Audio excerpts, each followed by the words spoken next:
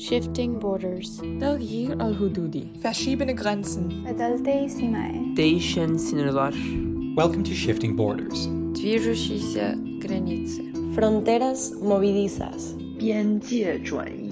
Badali Sarhadot. Tohu Biktigal. A podcast series by Princeton University students about how the forces of nationalism and identity shape people around the world. I'm series host Luke Maurer, and over the next 5 episodes, I'll be introducing you to Princeton classmates who have reported and produced stories that include the weaponization of headscarves, the erasure of inconvenient history, and the awkward dance of adjustment between refugees and the societies taking them in. Today's episode, episode 5, is our finale. It's called Permanent Refuge, and it's about what happens when temporary havens turn into something more. The episode's hosts are Sam Harshbarger and Sophia Winograd. Here are Sam and Sophia. Thanks, Luke, and welcome to Permanent Refuge, an episode about the struggles of identity formation and belonging as experienced by refugees, as well as how the influx of such refugees reverberates through society. I'm Sophia Winograd. And I'm Sam Harshbarger. In this episode, we'll hear stories of refugees from Iraq and Syria as they adapt to societies in rapid transformation.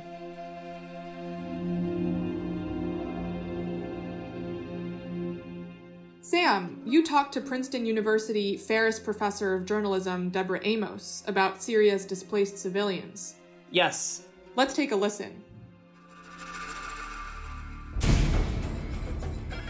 Welcome, Professor Amos. Thank you very much. Thank you so much for joining us. Let's get right into it. You've been covering Syria for more than 3 decades now. You've covered the war in Syria, which is now in its 10th year. You've also covered Syrians who fled the war. What are their common experiences? Well, the common experience, I think, is violence, and most Syrians have experienced it, whether they were part of the uprising or not.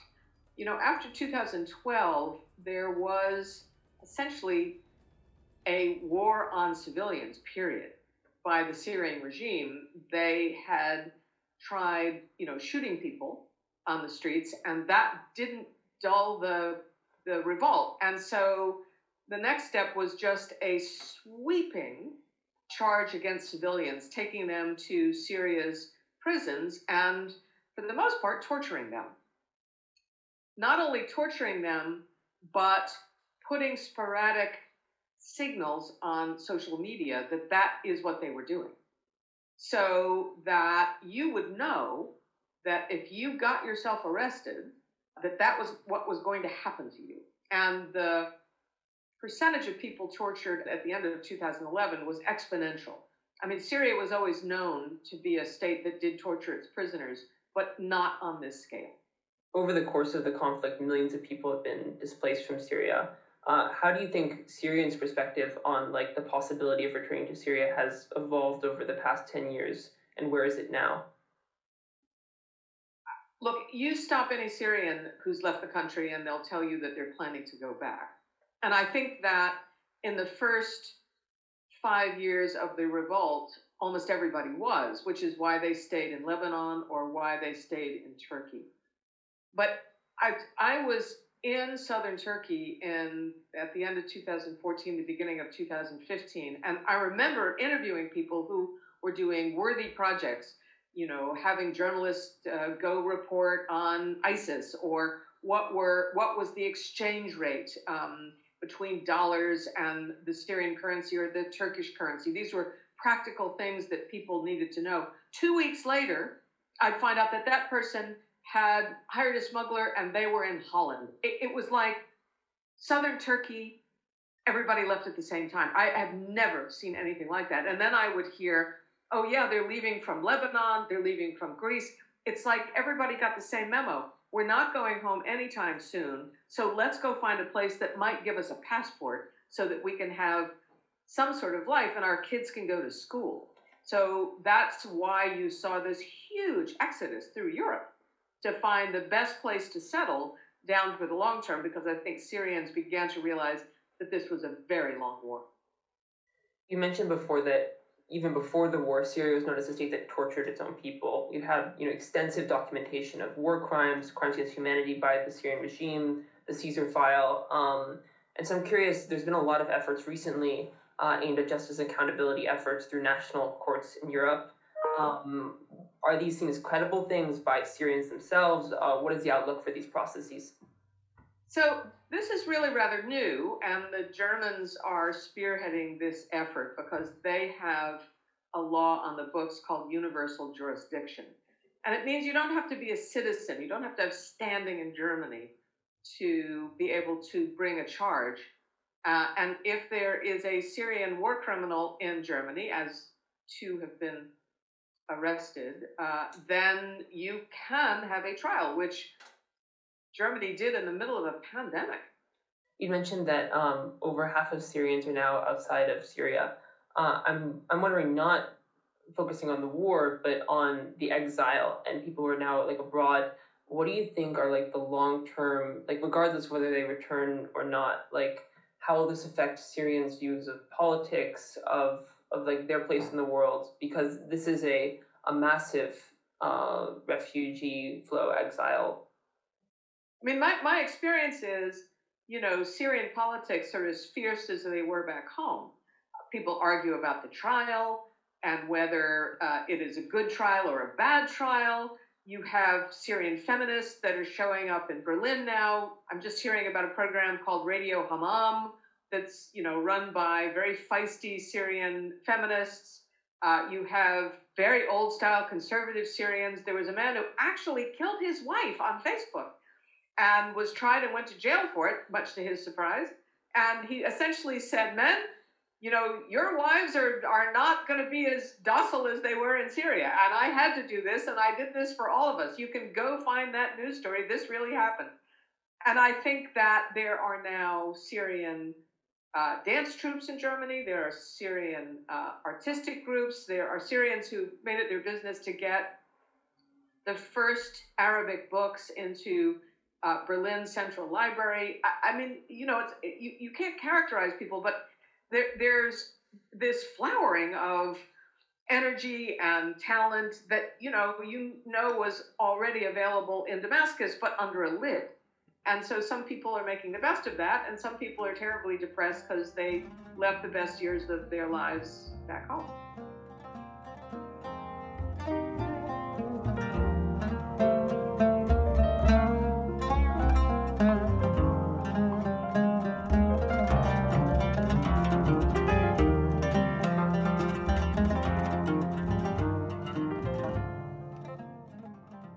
Wow, this is super interesting. It actually provides a great segue into your story about the refugee experience in Turkey. Yeah, Turkey has taken in more Syrian refugees in total than any other country, over 3 million people. Syrians arrived in Turkey just as the country embarked on a decade of political tumult and economic volatility. The status of Syrians in Turkey has become a major issue in Turkish domestic politics. This all sounds really fascinating, Sam. Let's hear the story.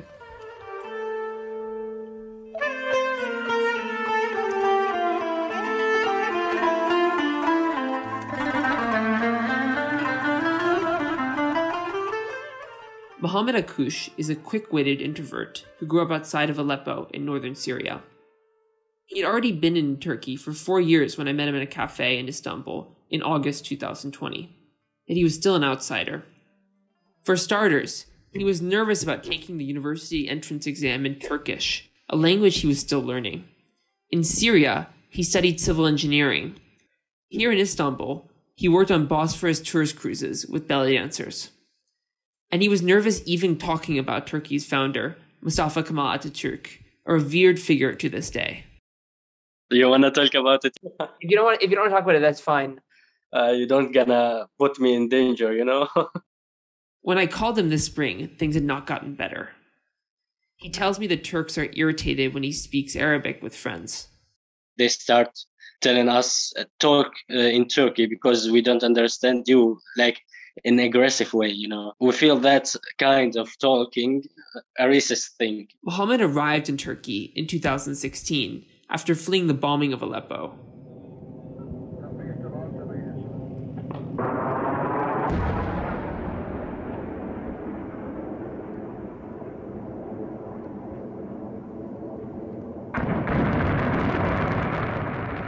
Every moment I saw the plane, I was terrified, like everybody there. So when I came to Turkey, I felt relief. He had grown up in Syria with idealized notions of what life in Turkey was like. I saw Turkish films on the TV. I saw the beauty about this country. We believe that in Turkey, you have more free speech, you have more rights than in Syria. And we hope someday we can see Syria like Turkey. He also felt this way because Turkey was only supposed to be a temporary refuge. He thought he would soon return to a free Syria. The Turks thought so too. They expected the Syrians to be only temporary guests.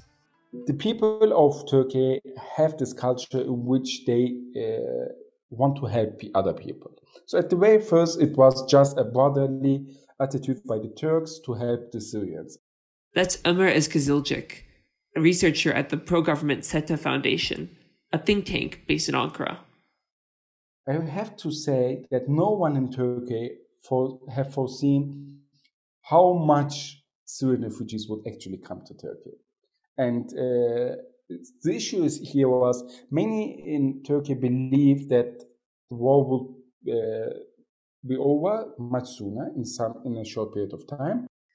But 2016, the year Mohammed Akush arrived, proved to be a turning point in the relationship between Syrian refugees and their Turkish hosts.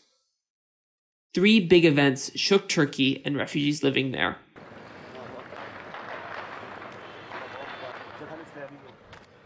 There was a violent coup attempt against President Recep Tayyip Erdogan. Droves of Syrians fled north as Aleppo, Syria's second largest city, fell to the Assad regime.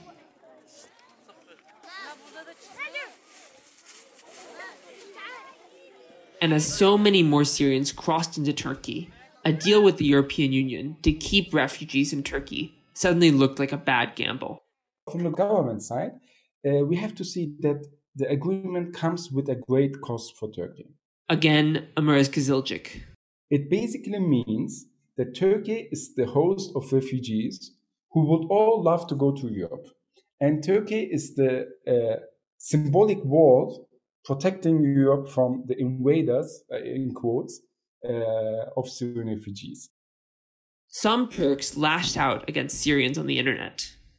They used the term pis Araplar, or dirty Arabs, on online forums to describe the millions of Syrians now living long-term in Turkey. Then, Syrians became pawns in Turkey's domestic politics. Some Turks blame President Erdogan for letting Syrians like Mohammed Akush come to Turkey in the first place. Yesterday, my co-worker, he told me that, he's Turkish, he told me when the Erdogan gonna go, you're gonna go with them.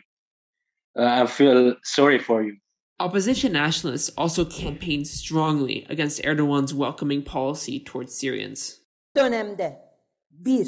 The open door policy will cease. Syrians under temporary protection will not be granted citizenship. Formal relations with the Syrian government will or should begin without further delay. Ola Bata, who grew up in a Syrian city on the Turkish border, notices how the opposition weaponizes refugees.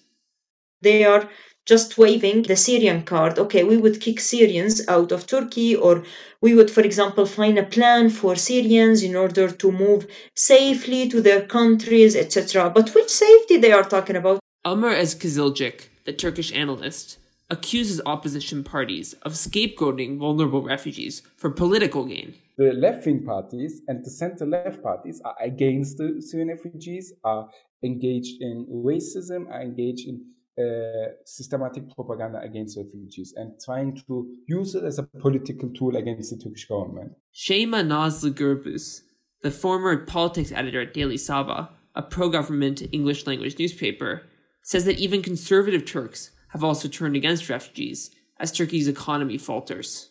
I'm a Turkish woman, so I understand the Turkish perspective as well. Of course, I mean, this is a very crowded country. It has lots of problems. So when you add the refugee problem on top of that, of course, things are getting much more complex. She says it's a familiar story. When a country faces economic or political problems, its politicians look for a scapegoat. And Syrians were kind of a perfect candidate, especially when it comes to economy. People started to say that they were stealing their money and making our economy much worse. People started to turn their back on refugees quite quickly, actually. And I believe this trend still is going on because Turkish economy keeps going down. Syrians in Turkey are now at a crossroads.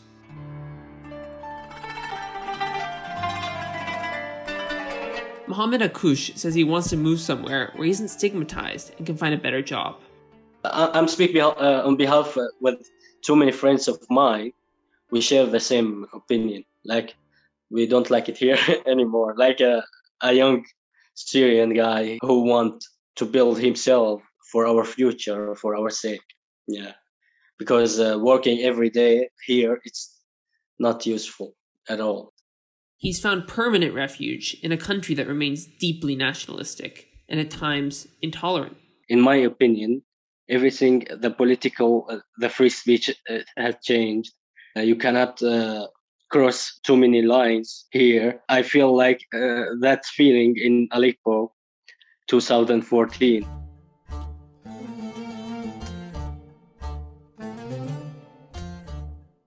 Allah Bata, on the other hand, says Turkey is not like Syria. Maybe, you wouldn't agree with me on the exact meaning of democracy, but for us, the meaning of democracy really is different from US into Middle East, into, for example, Africa, etc. So it has different meanings. As part of Syria, for example, I myself see that there is democracy in Turkey. That's what a Syrian friend of mine, Marwan, says too. He tells me about the first election he saw in Turkey. Marwan, who lives in Gaziantep, watched one of his neighbors pick up a poster of President Erdogan. And they spit in it and they swear. I started crying because it's like in Syria, if you do like 1% of 100% of what my neighbor did, I can assure you, he will never see the sunlight ever. So it's like, oh my gosh, being in Turkey, I don't know how to say it or describe it. I can't go back to Syria anymore. Back to a homeland, he says, where speaking out even in the tiniest way is a one-way ticket to President Bashar al-Assad's prisons. Yes, Turkey's democracy has a lot of problems. Mass imprisonment of government critics, corruption, intolerance towards minorities. But comparing to us, we dream that we can reach that level of democracy, which is the best of our dreams. Until then, those dreams remain in limbo in Turkey, along with millions of Syrians themselves.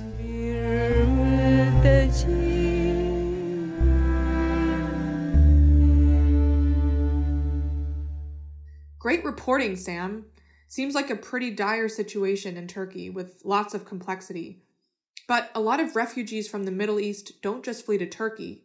Millions have also set their sights on Europe. Yes, and although Syrians are the largest group of refugees, millions of Iraqis have also been displaced in recent years. And after Turkey, Germany was the largest destination for asylum seekers in Europe. That brings us to our next story, about an Iraqi refugee who found himself in Germany more than 5 years ago as part of the great exodus of refugees from the Middle East to Europe. While many Germans, like my uncle Tom Sepesh, who you'll hear from, welcomed refugees into their homes at the height of the refugee crisis, not all were receptive to the rapid influx of predominantly Muslim migrants. The most ardent opposition came from Germany's far-right party, the Alternative for Germany, or AfD. Since the refugee crisis, the issue that has dominated their rhetoric, like most of Europe's far-right, has been migration. Sounds like there's a lot to untangle. Sophia, take us there.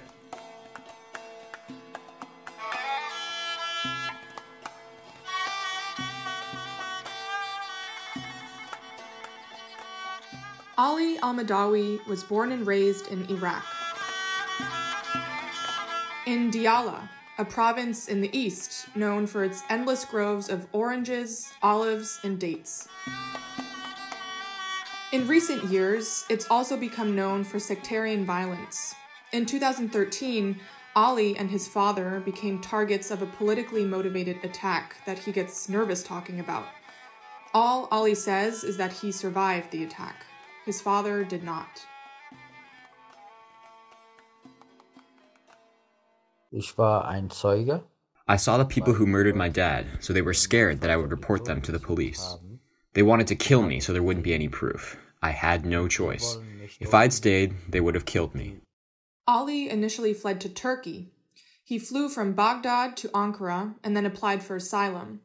But he couldn't study or work in Turkey, so 8 months later, he set his sights on Europe.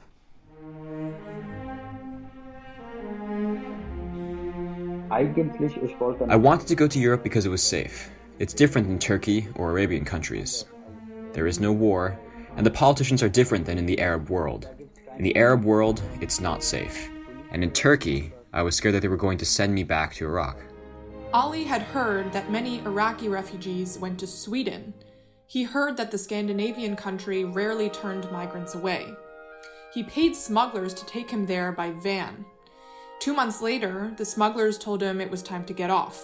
Ali was confused. I didn't know where I was. It was 4 a.m. and pretty dark when a police car saw us walking. We asked the police, "Where are we?" And they told us that we're in Germany.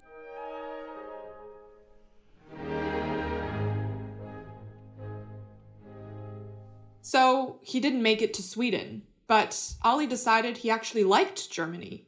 He settled in the small town of Latbergen in the German state of North Rhine-Westphalia.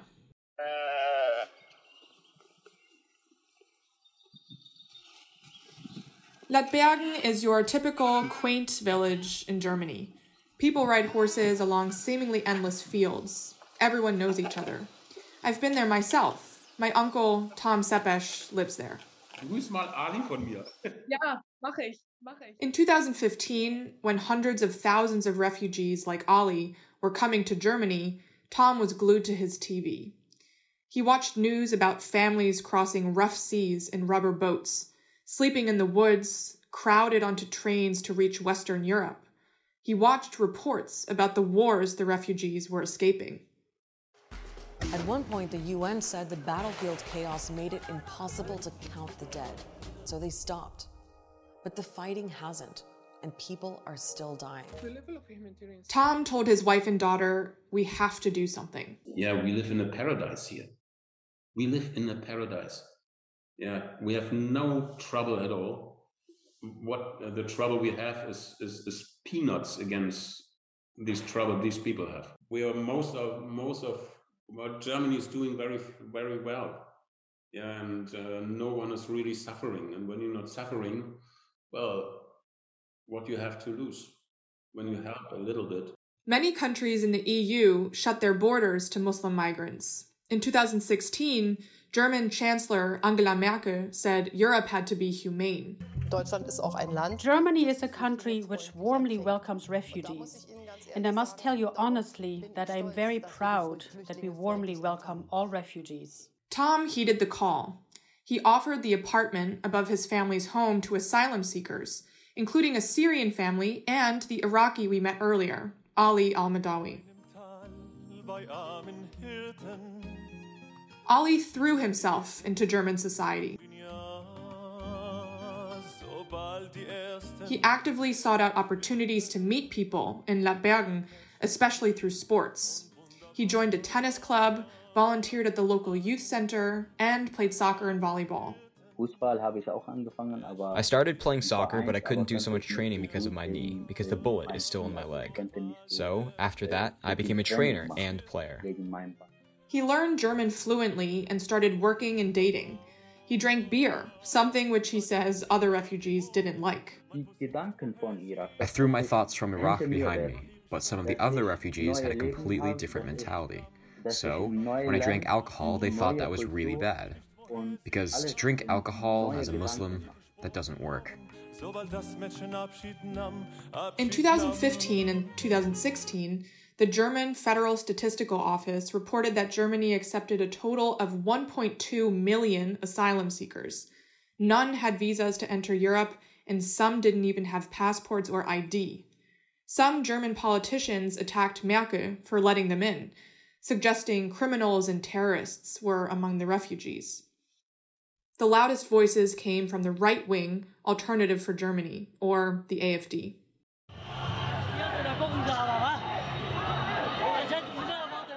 The AfD was founded in 2013 as an anti-Euro party. 2 years later, during the 2015 refugee crisis, it jumped on the migration issue. Former party member Franziska Schreiber told the BBC in 2019 that the AfD adopted an Islamophobic and ethno-nationalist ideology. The most extreme ideology is that there are good persons and bad persons, not because of their behavior, but of their genetic code. And if you are Arabic, then you are worth less than a good white German. That ideology exists. That ideology dominates the party. The AfD claimed refugees were trying to destroy German culture and traditions. Daniel Drepper, the editor-in-chief of BuzzFeed Germany, told Al Jazeera in 2017 that the party even used an iconic German tradition, the big beer festival in Munich known as Oktoberfest, to vilify the newcomers.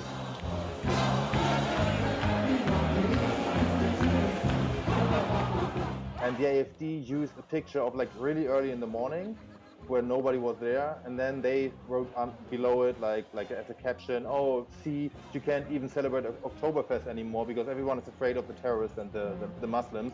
And that was like a plain lie because in the like midday and in the afternoon, obviously Oktoberfest was full of people. So they use these kind of things to like rally and get people like really angry about stuff. The AfD's membership grew especially fast in East Germany, which has never caught up economically with the West since reunification in 1990. Tom Sepesch in Ladbergen says Germans in the East resent seeing their government handing out money and housing to refugees. Yeah, and they said, hey, that's not fair. That's not fair. They haven't paid any cent in their whole life into our system here. And now these refugees come and they get all this money. And he adds that the East also doesn't have as much experience with immigration as the West. In Germany, well, in West Germany, we had loads of experience with foreign people. Because in the 60s, we took all the Turkish people to basically, to build up our economy after in the Wirtschaftswunder, the economy wonder in the 60s, and they had to do all these jobs Germans didn't want to do. So we had lots of experience with foreign people and Muslim people. East Germany is so much more like, no, they are foreign, and no, we don't want them because they have no experience.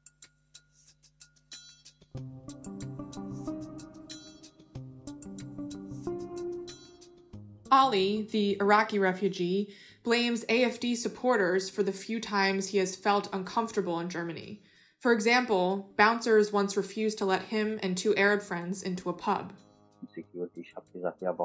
I said, yeah, why? Give me a reason why we can't enter. I spoke really loudly. I just wanted a reason. He says that all they told him was, you can't come in. That was mean. That was really mean. And I'm 1000% sure that they hate foreigners, or refugees, I should say. Another time, Ali was riding his bike in a traffic circle when a driver almost hit him. He drove past me, maybe 1 meter away, super fast. That wasn't good, but I also gave him the finger. Ali's friends, though, actually joke that he secretly supports the AfD. Even he has repeated AfD claims that refugees don't work and live off German tax dollars. I know people from Syria, 3 friends of mine, who work, but I can personally count everyone who works because I know them all. The others don't work. But that's the government's fault because everything is paid for. Why should they work? Dada doesn't back up his claim. A study last year by Germany's Institute for Labor Market and Vocational Research shows that half of Syrian refugees have found jobs and learned to speak German. Back in Ladbergen, my uncle tells me that the AfD has lost significant support as migration has become a back-burner issue displaced by a global pandemic. But he is worried that nationalists all across Europe may still sink the partnerships that have helped the EU prosper. In the moment, it's a bit scary what is around everywhere. The US, in east of Europe, and so many just want their country is the best, not work together anymore, and that doesn't work. It will end in an absolutely catastrophe one day, but we will see. Hopefully not. But I think the future is difficult.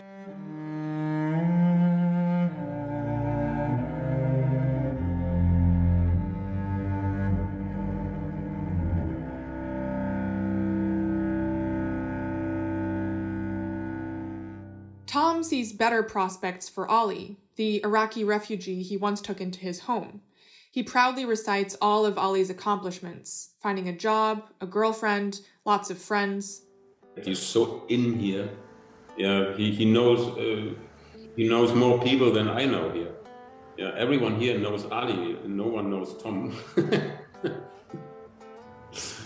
Yeah, but I'm really happy for him. Ali is now 26 and considers himself a German. The life here is so much better, 1,000 times better, because here I have my freedom. In Iraq, you have no freedom. Here, I can go out when I want, I can go to the club, meet friends, and go to a different city without difficulties. Well, at least before Corona. In Iraq, it's very difficult. There's a lot of police controls. You always have to wait. From what I've heard, it's like traveling between the West and East in Germany during the divide. But even worse. He loves Ladbergen and misses it whenever he goes out of town, always eagerly awaiting his return. Germany is my country, and especially Ladbergen.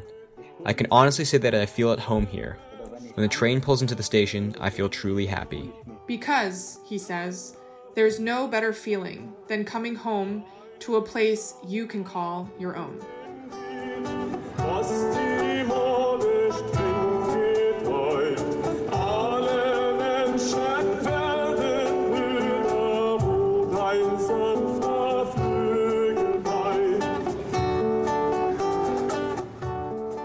Wow, it sounds like Ali really found home in Germany. Yeah, and he's hoping to buy a house, have a family, and stay in Germany for the foreseeable future. As Tom said, Ali really made it, especially given the incredibly hard circumstances of coming to a foreign country with no knowledge of the language or local culture. Ali was able to adapt very quickly. You also spoke to our classmate, Francesca Bloch, who reported on a Syrian musician, Mazen Muhsin. He also lives in Germany, and he uses music to communicate and connect across cultures. He's quite a following, it seems. Yeah, he reinterprets Western music using Arabic arrangements. I don't know if you noticed the music playing under my story, but it was Mazen, and we're also listening to him right now.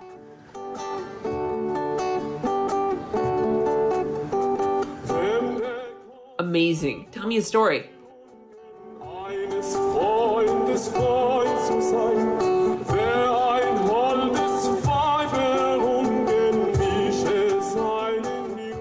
Hey, Sophia. Hey, Francesca.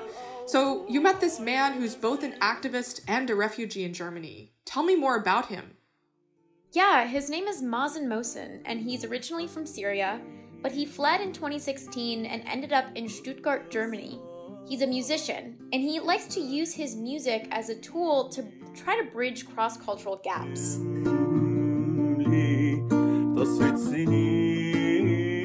Do you know why he chose to come to Germany out of all European countries? Well, to start, he had this really optimistic perspective of what life in a European country like Germany would be like.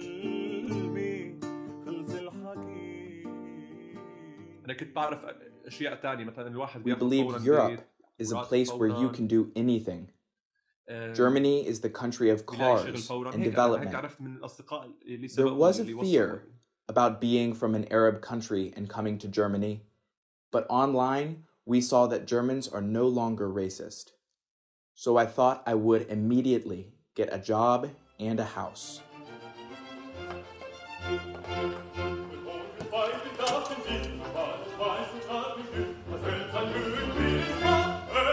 But it was also because he is a music lover, and Germany is the home of so many great musicians. وأنا اخترت ألمانيا لأني أنا بحب الفن الكلاسيكي الفن الموسيقي because I love music like Mozart and Bach. I came here to focus on my music.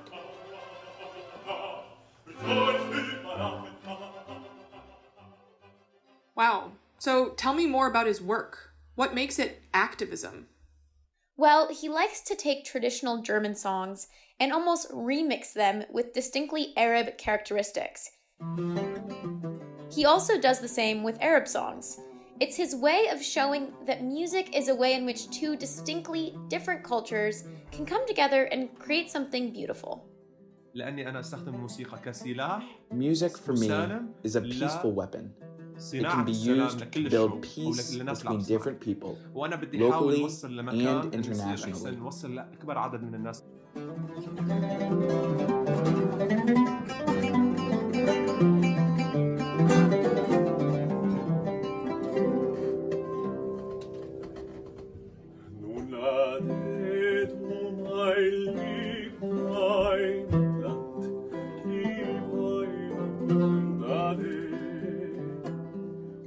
Does he see himself staying in Germany forever, though? Well, you know, Mazen is a fast learner and he's a quick study. So he's already learned so many different German techniques of singing and he wants to learn more. But he can also already sing in 6 different languages. So he doesn't just want this project to only reach people in Germany, he wants it to be a universal project. Music brings people together. We should use music to help people learn about different cultures, not politics. Music is holy and is an integral part of being human.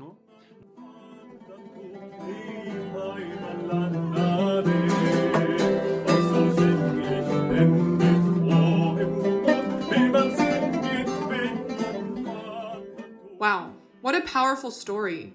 Thanks so much for sharing. You're welcome. It was a pleasure to report, and it's been so great to hear so much of Mazen's music in this segment.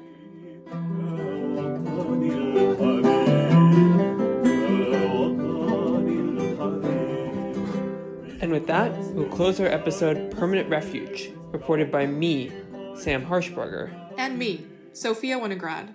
We'd like to thank a few people for helping us with this episode. They include Tom and Katarina Sepesh, Dane Jacobson, Professor Deborah Amos, Duri Bus-Karen, Meltem Öztürk, Elizabeth Surkov, and Tara Kubaisi.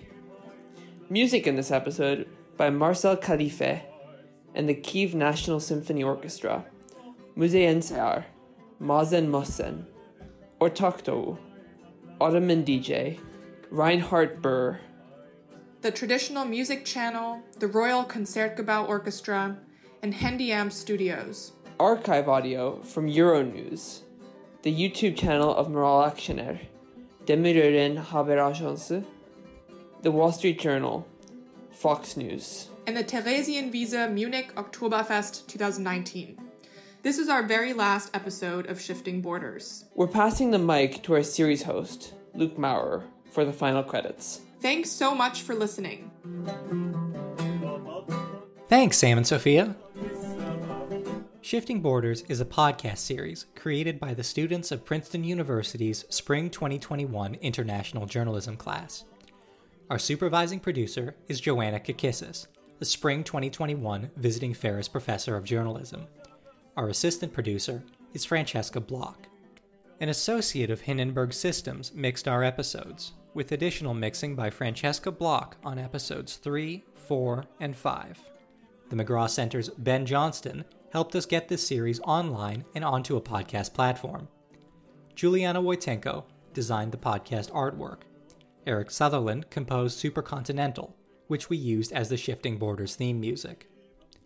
Special thanks to Joe Stevens, Margot Bresnan, and Deborah Amos of the Princeton Journalism Program, as well as Kathleen Crown of the Humanities Council, for supporting student-driven projects like these, even during a pandemic, when we had to do nearly all of our reporting remotely. We would also like to thank the many exceptional journalists from around the world who spoke to our class via Zoom this semester, and whose words of advice helped shape our stories.